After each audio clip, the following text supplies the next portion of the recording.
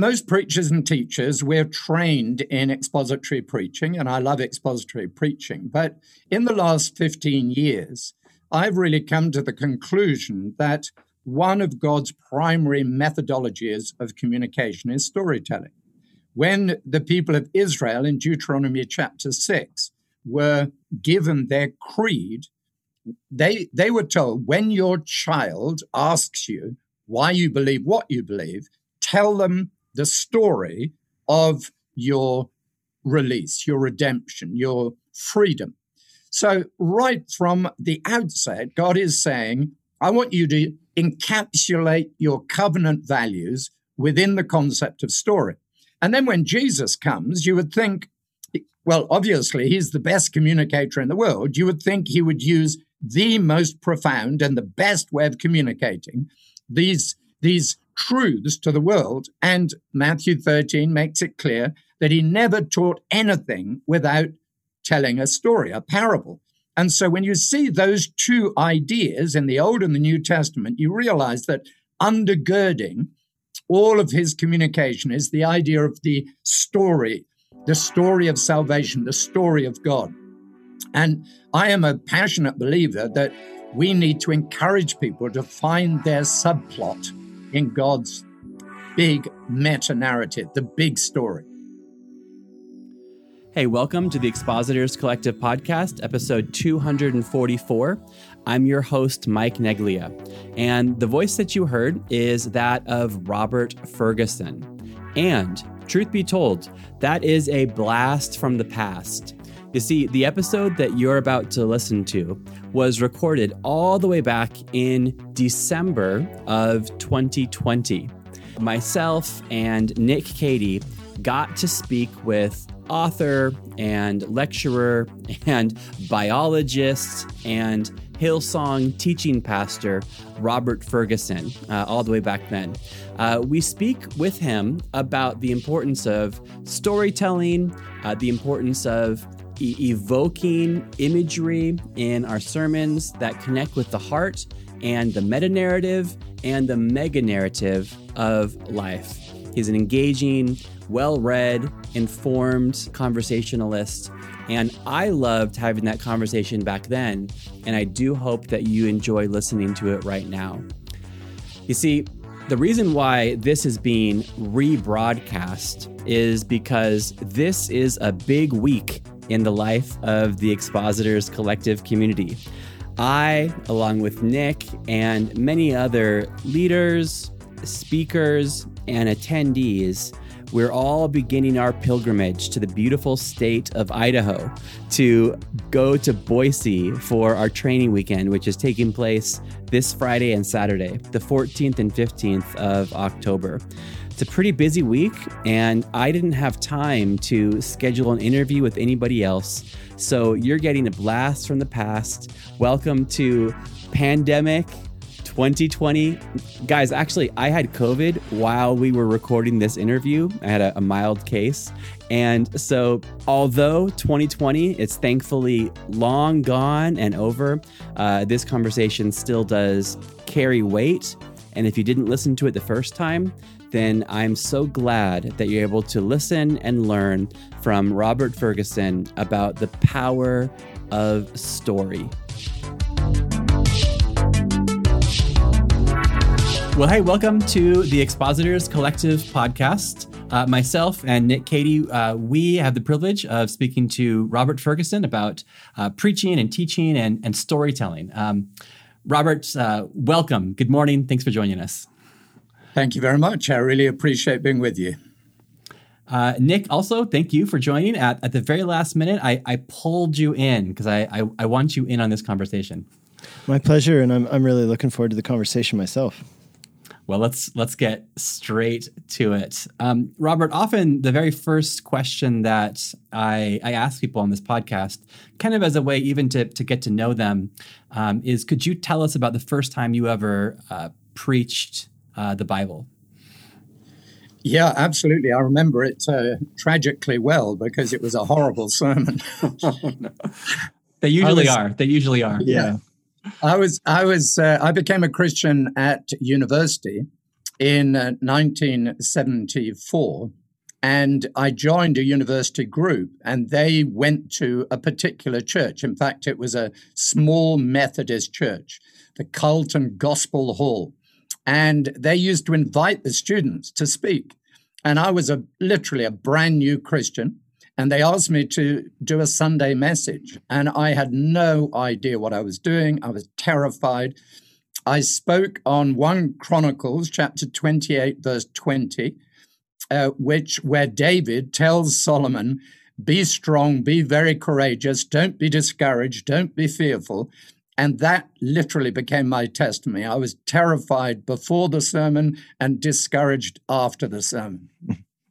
And then what was really weird is that on the same day, an Anglican church invited me to preach on the same day. And so my second sermon was in an Anglican service. I preached on the road to Emmaus, Luke 24, and the Carlton Gospel Hall invited me back. The Anglican Church never invited me back. And when I went back to the Carlton Gospel Hall 5 years later, they said, wow, you have improved a lot in 5 years. It was before technology. Nothing is recorded.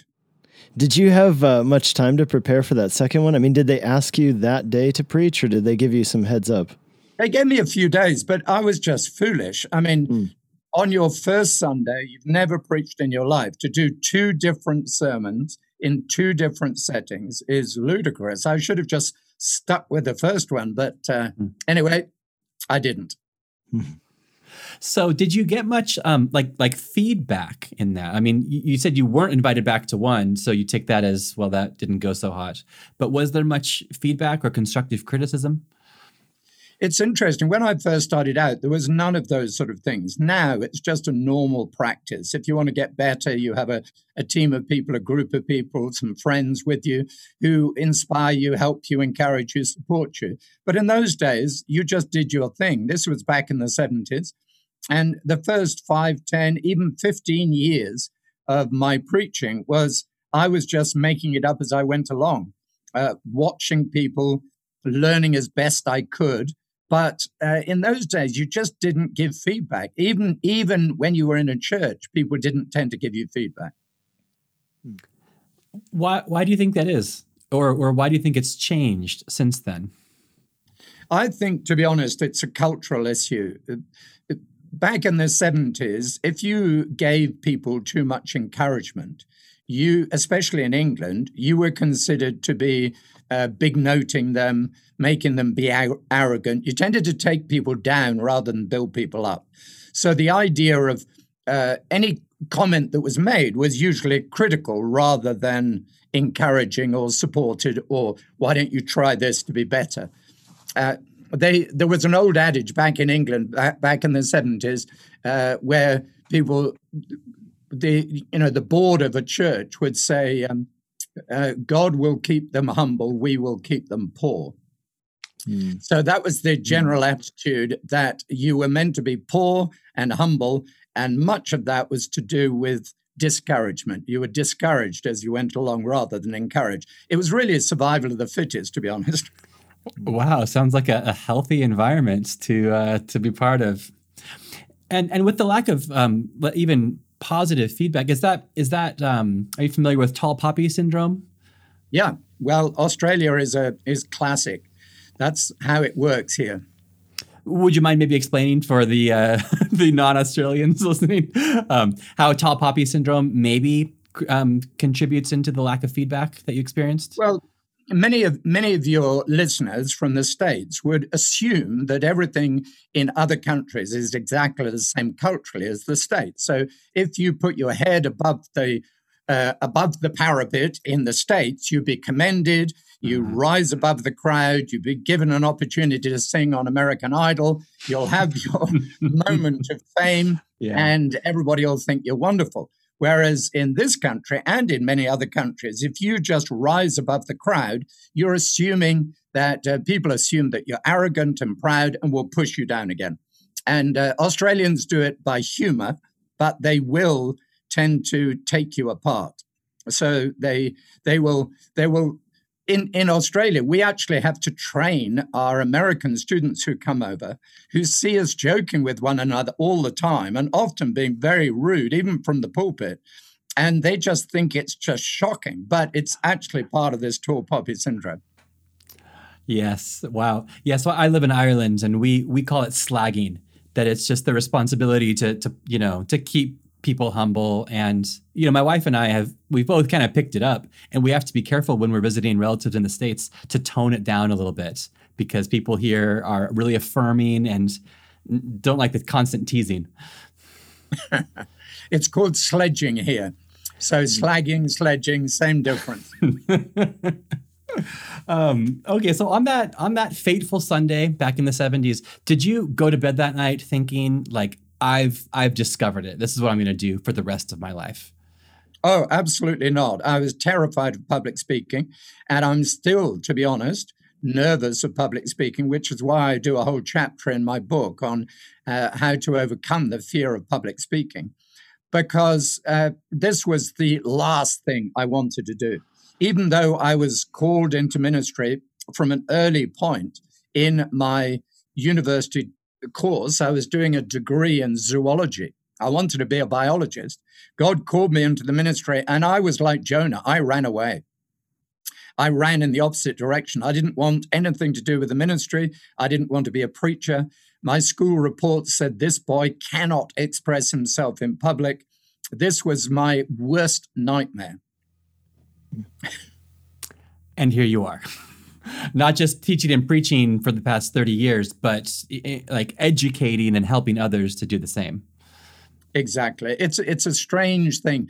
I say to people, God will, like Jonah, he knows what's best for you. And if he calls you, he's going to equip you. So I should have understood that, but I was a little like C.S. Lewis. I was a reluctant convert and a reluctant preacher. So in the years that have followed, you mentioned that when you came back to the Gospel Hall 5 years later, they said, hey, you've improved since then. And then I'm going to assume there's also been, in the 25 years since then, there's been improvement. So the question I'd love to hear is, like, how have you grown since then? What are the ways that you've grown as a teacher and preacher from that first fateful doubleheader Sunday, two-service Sunday? Okay, well, firstly, when I realized or decided to listen to the call of God, I assumed that what I needed to do was to go into Bible college. That's what we all do. I need training. But I really knew in my spirit that God wanted to take me another direction. And even though I wouldn't recommend this to people, being involved in Bible college, I actually went straight into evangelism. So for the first 6 years of my full-time ministry, I was in evangelism, and then I became an itinerant teacher. So in all of those 12 to 15 years, I never had any formal training in preaching at all. It was through personal devotion, personal reading, observation. And then when I came to Australia 30 years ago, I was thrown in at the deep end, and I was asked not only to be a teacher, but to teach in a Bible college on preaching and teaching. And suddenly my study went through the roof. It was a very, very steep learning curve. Robert, if I might ask you, what did the evangelist role look like for you? I mean, what did that entail? Look, we used to travel around England. We used to go to all manner of venues. So I've preached in pubs and clubs and hospitals and streets. But we also had a big, this may sound strange, but we had a 3,000-seat tent, a circus tent that we used to take around England in the 70s. And my role was not really actually the main evangelist. I would do pre- and post-evangelism meetings. So I would go into schools and I would do assemblies, I would do classes. Because I was a trained teacher, I was able to go into schools, and I would often teach maybe 10,000 children in a week. And then I would set them up for a series of meetings. And then after the meetings, the evangelistic meetings, I was in charge of the follow-up. So I would train the follow-up people. So even in evangelism, I was still involved in teaching. Teaching was always the thing that I loved more than anything. Oh, wow. So you've mentioned, you've grown in confidence, or I don't know if confidence is the right word, but you've overcome your reluctance or your nervousness to do that. And now you're teaching teachers. And could you speak for a moment about the Reach and Influence preaching course that you've kind of put together, or through Hillsong Network has come out to equip people? What did you include in there for the sake of your younger self, or what do you wish that your younger self would have learned from this course? Well, I wish I'd been trained properly, but I wish I'd known the Bible better. I wish I'd known Jesus better. I wish I'd known my audience better. There's lots of things I wish. But so recently, we have a network of churches. Hillsong has a network of churches, hundreds of churches that we all draw inspiration from one another. And so we decided to put out a simple, practical course. So a number of our platform people, a number of our teachers and preachers gathered together, and we look at different subjects. We discuss things, but we also look at individual subjects. Sometimes I will speak for 20 minutes on the anointing and what that looks like, but also we do a lot of I did 25 to 30, just 4-minute little pieces of information, the sort of thing that people always ask me in a class. How do you deal with hecklers? How do you speak to the people on the back row? How do you use a microphone? How do you do this? People are always asking me these really practical questions. So the course is designed to answer a lot of those questions, which huge numbers of people are asking. And sadly, many of the books are all about theory and not much about practice. Yeah, I see that. Like there's the units, and the units are kind of those big ideas, biblical preaching, relevant preaching, transformational preaching.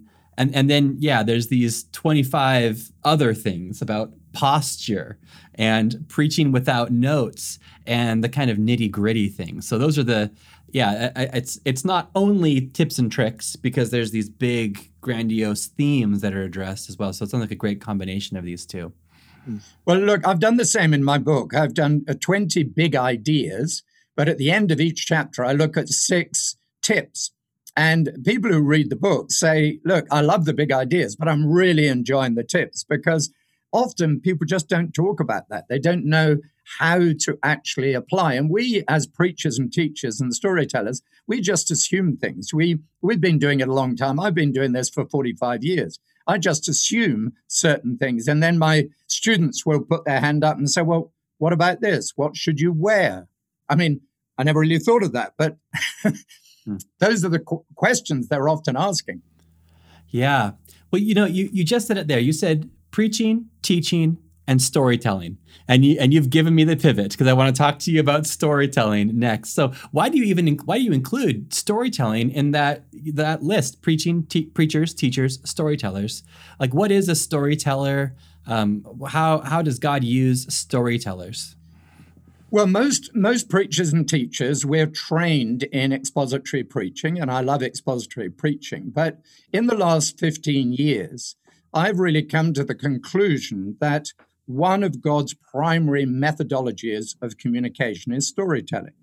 When the people of Israel in Deuteronomy chapter 6 were given their creed, they were told, when your child asks you why you believe what you believe, tell them the story of your release, your redemption, your freedom.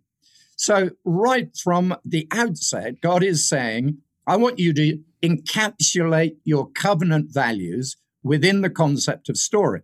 And then when Jesus comes, you would think, well, obviously, he's the best communicator in the world. You would think he would use the most profound and the best way of communicating these truths to the world. And Matthew 13 makes it clear that he never taught anything without telling a story, a parable. And so when you see those two ideas in the Old and the New Testament, you realize that undergirding all of his communication is the idea of the story of salvation, the story of God.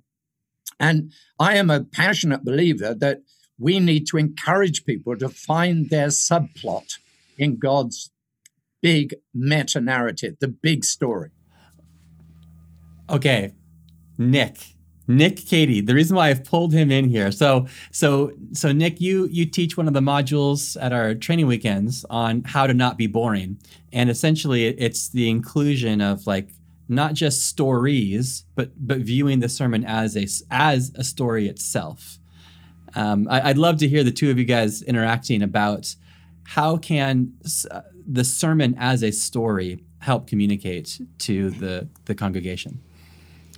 Yeah, so, Robert, I love what you're saying, and I think that the two are very much, to be used together. Like, I think that expository preaching definitely does not preclude storytelling. In fact, I think the storytelling, as you very well point out, Jesus never teaches without telling a story in every case. And one of the things that I have been learning and wanting to share with others, and I'm curious what you would speak into it, is this idea that that we should use a plotline format in our sermons in the same way that every story kind of follows some basic structure, which maybe you could expound on a little bit. But the idea that there's a setting or an ideal, then there's a tension. You build that tension to kind of a fever pitch, and then show how the conclusion of that leads us somewhere. So we start somewhere, we realize a problem that is there and has been there, and then we see how Jesus is the great hero in the solution to the problem,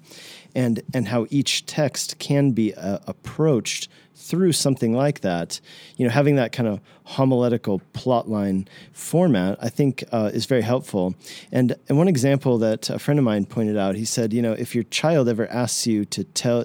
Your child's ever asked you to make up a bedtime story on the spur of the moment, and if you've ever tried to do it, you can do it poorly, because if you just tell some facts, like there was a princess and then she did these things, well, that's not really a story. That's just some facts about a princess, right? A story has to have a problem and a conclusion, and it takes you somewhere, and then there's a new reality based on that. So I would love to hear from you about this idea and what you think, why you think it's so, I guess, integral to the way that people learn.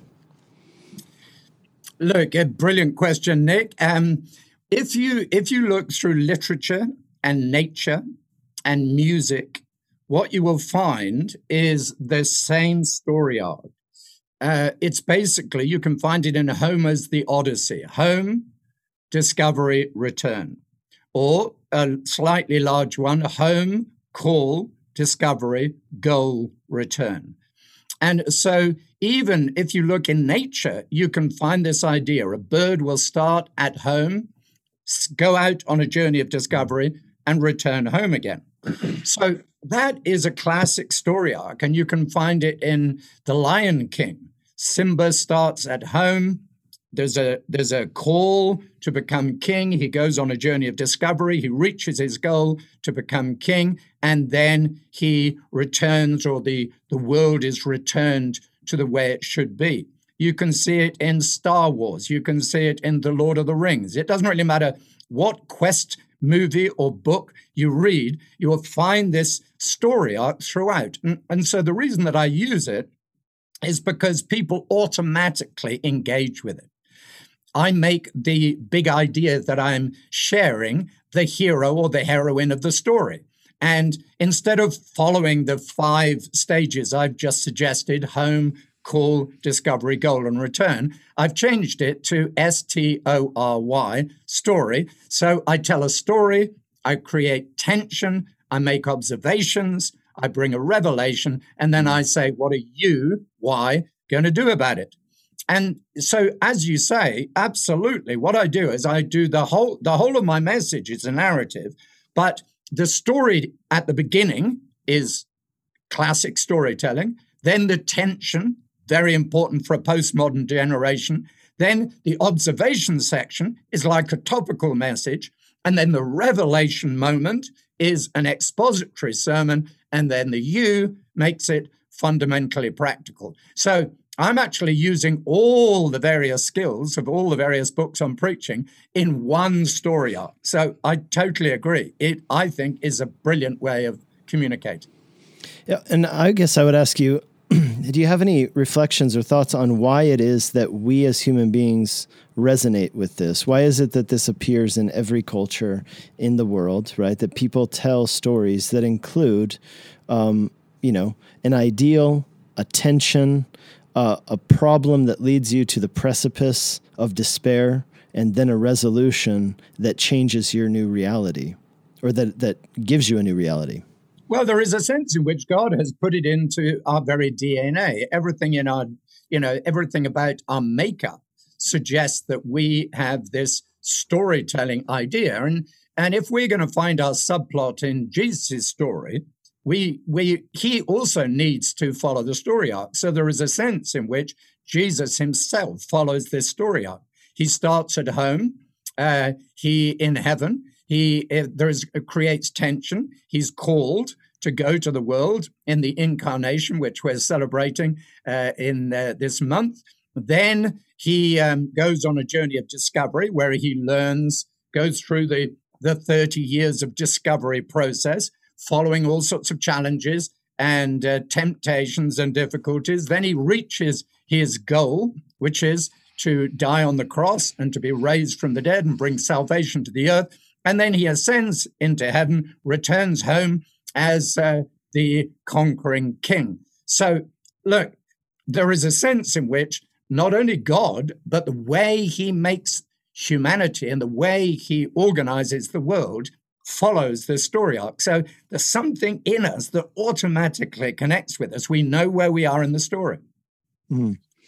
Are you familiar with the monomyth theory?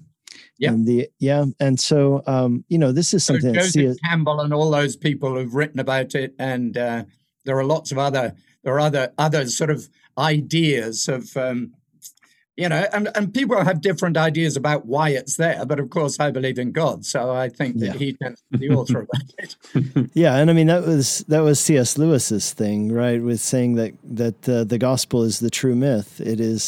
It follows the narrative arc that all stories, and it's somehow built into us as human beings because this is the true story of the world, the story which encompasses all stories, which every other story is a reflection of. Yeah. I don't know if you've read The Writer's Journey by Christopher Vogler, but he is a sort of a little more modern than Joseph Campbell's book. But he talks about this monomyth and he talks about all these characters. One of the things that I love about that whole idea is that there are archetypes. There are archetypes in every movie or quest story, characters, particular types of character. There's a mentor, there's a hero, there's a heroine, there's a companion, there's a trickster, there is a threat, if you will. And I love the fact that when I'm watching those movies or reading those books, you automatically connect with a particular archetype. So I've never seen myself as the sort of, when I'm watching Simba or I'm watching Lord of the Rings, whatever it is, I don't see myself as Frodo. I've never seen myself as the main character in the movie, but I always connect with the companion. It's as though suddenly when it talks about Sam or someone behind the scenes who is supporting the hero, that's the person I connect with. And Sam, when I teach on films and movies, which sometimes I do, that's what I'm trying to get people to do, discover who you are by listening to story. Sam was the hero of the story anyway. I mean, we all know. Well, of course, maybe, Nick, you and I have the same background. Maybe that's what it is. Perhaps. But when I watched the film Chariots of Fire many years ago, obviously it was about Harold Abrahams and Eric Liddell, and they were both great runners. And if you see yourself as the hero of your own story, you tend to connect with those heroes. But behind the scenes, there was a coach by the name of Sam Museveni. He was the one that flicked my switch. I was interested in him as a teacher and a trainer and a companion. I'm thinking he's the one that I like. It's fascinating. You know, one thought that I've had, Robert, and I've taught this to my church before too, and I'd be curious if you have any thoughts on it, is that when we do read the Bible as story, and we read the stories in the Bible, you know, I know that oftentimes people will gravitate towards seeing themselves as the hero or associating, as you mentioned. But I think sometimes that can lead us to the wrong conclusions, right? If we always see ourselves as David in David and Goliath, we might be missing the point. Look, absolutely. Goldsworthy talks about this in his book. He said, God is always the hero of the story. And if you want to relate to anyone in David's story, you hopefully wouldn't relate to Goliath, but the person that you are nearest to is David's brothers. You are terrified. You are unable to fight. You need someone to step up to the plate, defeat the enemy on your behalf, and rescue you. So David is the Christ figure, the messianic figure, and we are the terrified soldiers unable to fight and unable to save ourselves. So, yeah, absolutely. God is always the hero of the story. And I think a lot of cultures have made us the hero, and that is a highly dangerous thing. That's why I talk about finding the subplot. I don't know if you've read Christopher Wright's book, How to Read and How to Teach and Preach from the Old Testament for All It Is Worth. But he talks about that subplot and looking at the overarching meta-narrative. I think we're in a world where postmoderns hate meta-narratives. It's all about the personal story. It's all about the individual. It's all about their experience. And yet we must maintain this concept of God's big meta-narrative. We find ourselves in his story. I've got this message that I do to our master's students, which I've just recorded. It's called You Are Here. And I look at the whole meta-narrative of the gospel and how you can unpack it. And then there's a big arrow saying you are here, where we are just a tiny, tiny dot on one of the words in the huge story arc of God. And I think that's probably a better way of looking at where you fit into the big picture. Amen. Wow, this has been delightful. I almost forgot that I'm in this conversation. I'm just like watching and listening. I'm just like enjoying this so much. And then I realized, oh, wait, this is live. I need to say something soon. Well, speaking of the idea of like the hero of the story not being you, this is actually, Robert, something that I heard you say, I believe, like 3.5 years ago. So there was a Hillsong webinar, and there was like some track in there about teaching and preaching. And I came across it, and I thought, hey, I'm a teacher and preacher. I'm really interested in this. And so I was watching this live. I was staying up late in Ireland to watch this live thing that you were doing with some other people. And this has stuck with me for a long time, and I've been wanting to talk to you about it for a long time. So this is my chance. I believe you quoted 2 Corinthians 4:5, which says, "For we are not proclaiming ourselves, but Jesus Christ as Lord, and ourselves as your servants for Jesus' sake." It's the CSB Bible. I just got it like a month ago, so everything's a little bit different than whatever. But it says, we don't preach ourselves, but Christ Jesus the Lord, and ourselves as servants for Christ's sake. So often I would think of that verse and really emphasize that first idea. We're not here to preach ourselves. We're here to preach Christ. And you referenced that verse, and then I don't want to say emphasized at the exclusion of the first half, but you did bring out the second part says that we do ourselves your servants for Jesus' sake, saying that there is a hero and it's Jesus, but there also is like that supporting character, which is us. And then you kind of pivoted and talked about the importance of like telling our story as part of his story or in relation to his story. So that I just had never really heard that before. That kind of surprised me and stuck with me for a long time. I think with my Christ-centered emphasis, you just want to say, we don't preach ourselves, we preach Christ. But you're showing that we actually do preach ourselves as your servants for Christ's sake. Yeah, look, it's a really interesting paradox in that verse, and I think I can't remember exactly the webinar, but I'm sure that's well. I sure do. It happened. Trust me. Yeah, it's this tension. In fact, a couple of years ago, one of the colleges here asked me to do a PhD on preaching with them, and they wanted the text that I would do it on. I've decided not to do it, but they wanted the text that I would do it on, and I chose that text, 2 Corinthians 4:5, because I think this paradox is really intriguing. In many, many books on Christ-centered preaching, it almost divorces the preacher from the message. But I think Paul never did that. He said, throughout the Gospels, he said, follow me as I follow Christ. But he also said, follow me. Or and Hebrews says, imitate your leaders and the outcome of your life. And then in another passage, he said, if you do what I do, basically, the God of peace will be with you. It's an extraordinary statement. So I find it intriguing that in 28 chapters of the book of Acts, recording the history of the early church, 3 of those chapters are given over to Paul's personal story. And this was really sort of, this spoke to me when I read Greg Heisler's book. I don't know if you've read it, called Spirit-Led Preaching. I'm reading it right now. It's next to me on my desk right now. It's a great book. And he talks there, about various people who have said that you cannot divorce yourself from the preaching. You represent your message. And he said, basically, when you deliver a message, one of the quotes in the book, he says, when you deliver a message, you're not just delivering a message, you're delivering a preacher. So he says, a sermon is a preacher up to date. And I find that a very, very challenging statement, because we live in a world where people think, well, I'm preaching Christ, but I'm living inappropriately.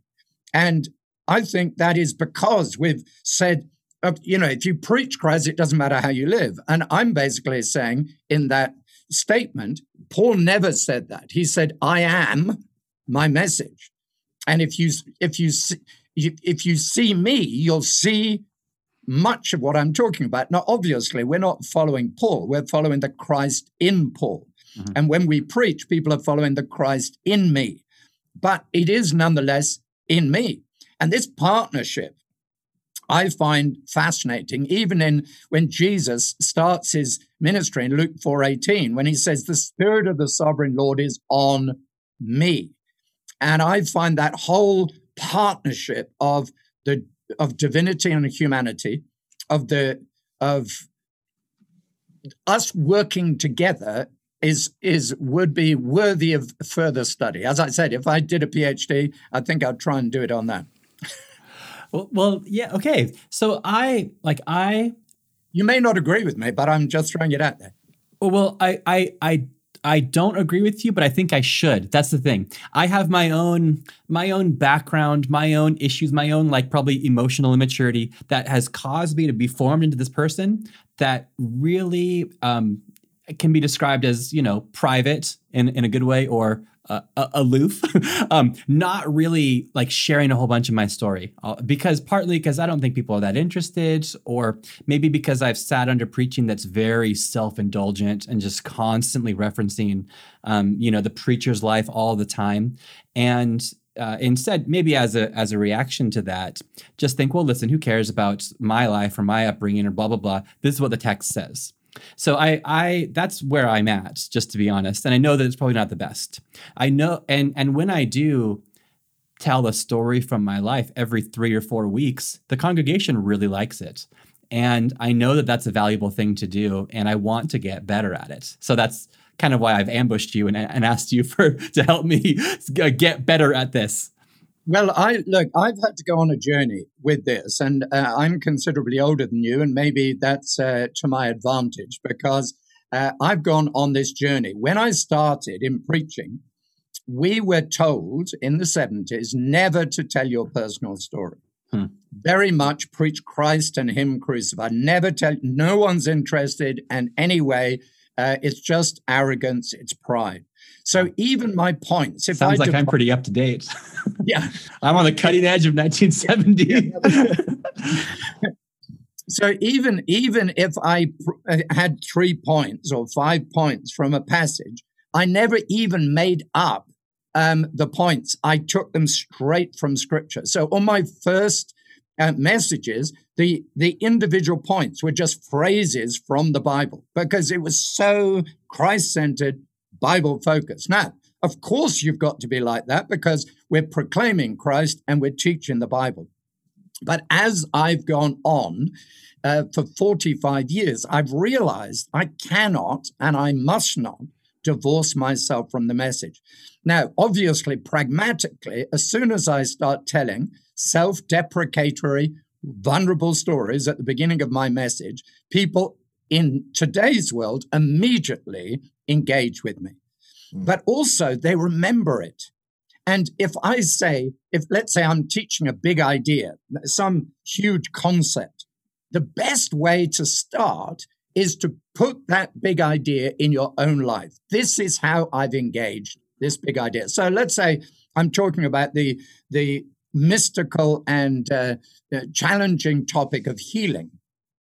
I could start, if I was following the story arc, by telling someone how I've been miraculously healed. And then I would move into the tension section and talk about what happens when you're not and times when I haven't been healed. So you've already, in the first 5 minutes, you're saying, I've been healed, and 90% of the audience is saying, great. But the 5% are thinking, what happens if you're not? So then you go there, and now you've got 100% of the audience saying, okay, I'm listening to this person now. Then you say, well, what do we need to know about healing? It's a mystery, et cetera, et cetera. And then you come to the main text. Would you like to know how to live a whole life? Let's have a look at Luke chapter whatever. So I think it's a great way of opening people up. Yeah, just following your outline, which I really like, it seems to me that you say you don't really get to the expository part of your message until the second to last part of your five-step process. So the resolution, is that what the R was? It's the revelation. Revelation. And that is the expository portion. So I'm just curious what that looks like as far as maybe give us some proportions for your message.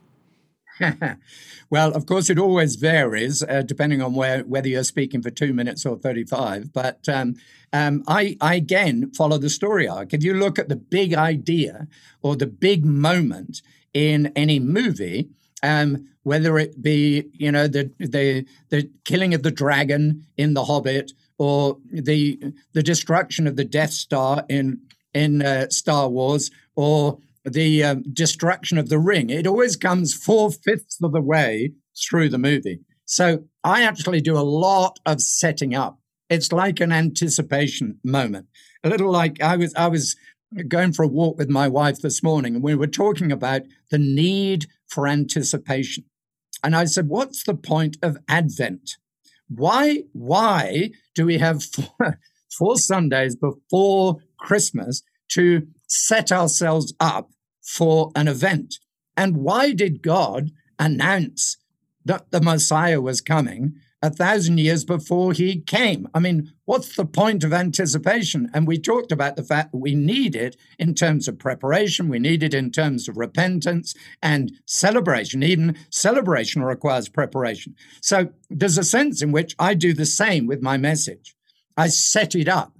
I create anticipation. I use rhetorical questions. I tell stories. And I hope that when I've told my first 5-minute story, people are thinking, what is he on with? What's going on here? But they're intrigued. It's almost like I take them on a journey. And by the time that I get to the expository section, the Revelation section, they're desperate almost to open their Bibles and say, well, what does it say? I don't have any follow-up to that. That was good. That was what I wanted to know. Yeah. Well, here at the Expositors Collective, we're quite big. We're quite big. It's in the name, so we're big on the expository thing. But yeah, quite a good way to create the tension and then to say, and look, and the Bible has the answer, or the Bible speaks to that tension. So that's valuable. I think one of the things that another book that I would highly recommend is Graham Johnston's book, Preaching to a Postmodern Generation, because he looks at the whole idea of how the world has changed. Interestingly, I moved to Australia in 1989, 1990, and that is considered to be when modernism ended and postmodernism started. And so the idea of me moving to a different nation with a different set of values, with a different cultural norm, to a different language, and then having to learn how to communicate effectively to an Australian audience is exactly the same as how we need to communicate effectively to a postmodern audience. I was born a modernist, but I preached to postmodernists. I was born English, but I preach to Australians. And I have to learn how to do that. And in that book, it talks about the message never changes, but the methodology must change. And that's where I think storytelling, we can relook at it. We can get caught up in a particular way of doing things. This is what expository preaching is. It's been in the world for hundreds of years. This is the way it's done. Look at the history of preaching. This is Bible-centered. But I think we've got to look at how to effectively communicate the audience or the message to this audience. And Paul, interestingly, in the first two chapters of Corinthians says, I determined to preach nothing except Christ and him crucified. And then he says, the Jews are offended by it, the Greeks are offended by it, but I'm not going to change. This is the gospel. And then chapter 9, he says, but to the Jew, I become a Jew, to the Greek, I become a Greek, so that by all means I may win some. So the message doesn't change, but the methodology has to change from place to place. And I think we've got to look at the spirit of the age and say, what is the best way to communicate our gospel, our timeless gospel and this glorious book to this current generation who don't even believe in absolute truth? I've got to set the scene. And if I just pick up the Bible and say, all right, let's turn to the passage that I'm preaching for the last 3 weeks, Matthew, all the audience is saying is, what's Matthew? Why are you picking who knows that it's true? So I like the idea of setting it up. I tell a story. I say, why is this important? I create tension. We're in this paradoxical, challenging world. Here is the undergirding knowledge that you need. The Bible is true. It can speak to your life. This is why it's true. Now you're ready to listen to this expository message. So if you look at someone like Andy Stanley in his book on preaching, he leaves out that he goes straight from, I don't know if you've read Andy Stanley's book, have you? Communicating for Change. Communicating for Change. A little bit, yes. Yeah, I haven't finished it. He talks about we, you, God, we, you, or whatever it is. But he goes through a sort of story arc, but he leaves out that undergirding knowledge because he's speaking often to an American audience that goes to church, that believes the Bible, that believes in truth, although Barna tells us that isn't the truth. I think something like 70% of American Christians don't believe in absolute truth, but that's another story. But he's leaving out that necessary knowledge that I think is necessary and certainly vital in Australia. If I don't set it up, I'll lose the audience before I open the book. Yeah, Robert, what you're saying reminds me a lot of Leslie Newbegin, who I'm sure you're familiar with, and his whole concept that we have to have a missionary encounter with our own culture. And of course, it helped him that he lived in India for so many years and came back and experienced England as a foreigner again. I think that actually the three of us all have this in common. I lived in Hungary for 10 years as a missionary. And then coming back to the place where I grew up in Colorado, of course, you see it with different eyes and you minister in a different way. And I think that's important. Like you're saying, even somebody like Andy Stanley, and not that I would have, be so presumptuous as to say what he needs to learn, but just to say that anybody needs to have this mindset that preaching is essentially a missionary encounter with people that you're talking to, whether they're of your same culture or a different one. And it's this idea of building a bridge, but also helping them understand. One of the things that I think is important is that we want people to understand that all this storytelling and all of this setup, it is not to make the Bible seem more interesting than it actually is. It is rather to, and please tell me your thoughts on this, but isn't it rather to help people see the Bible for the great treasure that it truly is? Look, absolutely. If you obviously do a podcast on how not to be boring, and I think that's brilliant. But the Bible is not boring. It's one of the most fascinating, the most wonderful books in the world, and it's filled with flawed, broken people who have amazing encounters, and it's just a great book. Sadly, people just don't know it very well. But I love. If you're expository preachers, I'm sure you love Bryan Chapell's book, Christ-Centered Preaching. But he uses that. He says exegesis and exposition is shedding, or hermeneutics is shedding ordinary light on the text. And I love that phrase, the idea that it sheds light on the text. And I use stories as ways to shed ordinary light on the text. So we read a strange story about David and Goliath. It's thousands of years out of date. We just don't understand the idea of that concept at all. But if you talk about something similar in your own life, suddenly people are thinking, "Oh, I see where I could apply this." Mm-hmm. So I think it's that kind of thing. Yeah, well, I'm glancing at the clock, and I've been listening in on a very fascinating conversation. But I realize now I have the unfortunate duty of wrapping this up. So Robert, would you maybe tell us how we could get a hold of your book? Are you getting this? How can we get? Are you getting this? Well, the easiest way is to go onto the Hillsong website, look at Hillsong Store, and you can get it. But it's also available at your local bookstores, Amazon, or any of those.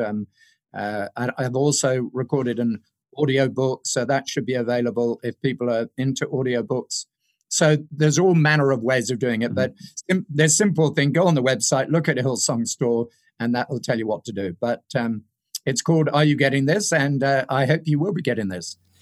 Yeah, and I've been getting weekly emails from you. These kind of like preaching tips that come out once a week. I wholeheartedly endorse them, and I think that all the listeners to this podcast should do it. It's a free weekly short little email. How can people sign up for that? Is there a way that you could direct us towards that? So the best way to sign up for it, you can either go on my Instagram, Robert Ferguson Teaching. And I record a teaching tip each week and a few other things as well. Or if you want access to this course that we do and the teaching tips, you or the church can be involved, join our Hillsong Network. And again, go on to the site, look at Hillsong Network, and follow that principle, or follow that where it takes you. Yeah, well, fantastic. Yeah, in fact, I only just discovered the Instagram just about an hour or two ago. So I've been living on these bare minimal emails when I realized I could get videos of you saying the same thing. So yeah, we'll make sure that the listeners are able to connect and to get these weekly little tips. I think it's really falls in line with a lot of our focus here.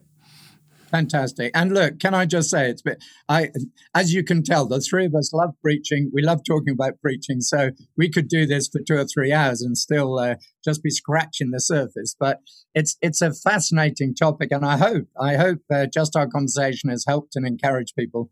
And I'm a great believer in just reading and going outside your comfort zone, reading widely. And I'll often read books that, I don't necessarily agree with, but they challenge me to my absolute core. And so I just recommend, if your listeners are listening about preaching, don't just stay in this tiny little way of doing things, but branch out. Yeah. And you're modeling that. It's been wonderful to hear you quote from these even diverse kind of tribes and camps within even the preaching world. So you're modeling it and really encouraging us to do the same. Fantastic. Well, excellent. Well, thank you very much, Robert. Thanks, Nick, for joining us. And I hope that this podcast and all that we do helps you to grow in your personal study and your public proclamation of God's Word. Well, hey, thanks so much for listening all the way to the end. Man, wasn't Robert lovely? Wasn't that just a great conversation? I really enjoyed even re-listening to that. I think it's a classic episode, and I'm glad that it's getting another airing here. So if you're listening to this on the week that it comes out, I'm going to see some of you in just a few short days. So if you are a listener to the podcast, please come up, introduce yourself. I would love to make your acquaintance and give you a sticker. And if you are not coming to the training event in Idaho, well, that's okay. I forgive you. Nobody's perfect. No. Make sure to be following our Instagram account, especially in addition to Twitter or Facebook or those other things, because there'll be lots of photos that are going to be put in our stories. So that'll kind of give you a glimpse into what you're missing out on. You might see some familiar faces, and you'll get a taste for what's going on in Boise, Idaho this Friday and Saturday. And then also, hopefully, it will help you to make the journey for the next one. We have stuff planned in the future in Texas, in Serbia, possibly Seattle. So keep your eyes peeled, keep listening, because maybe we're coming to you, Texas, Serbia, or anywhere else. All right, I hope that this episode and all that we do at the Expositors Collective helps you to grow in your personal study and public proclamation of God's Word.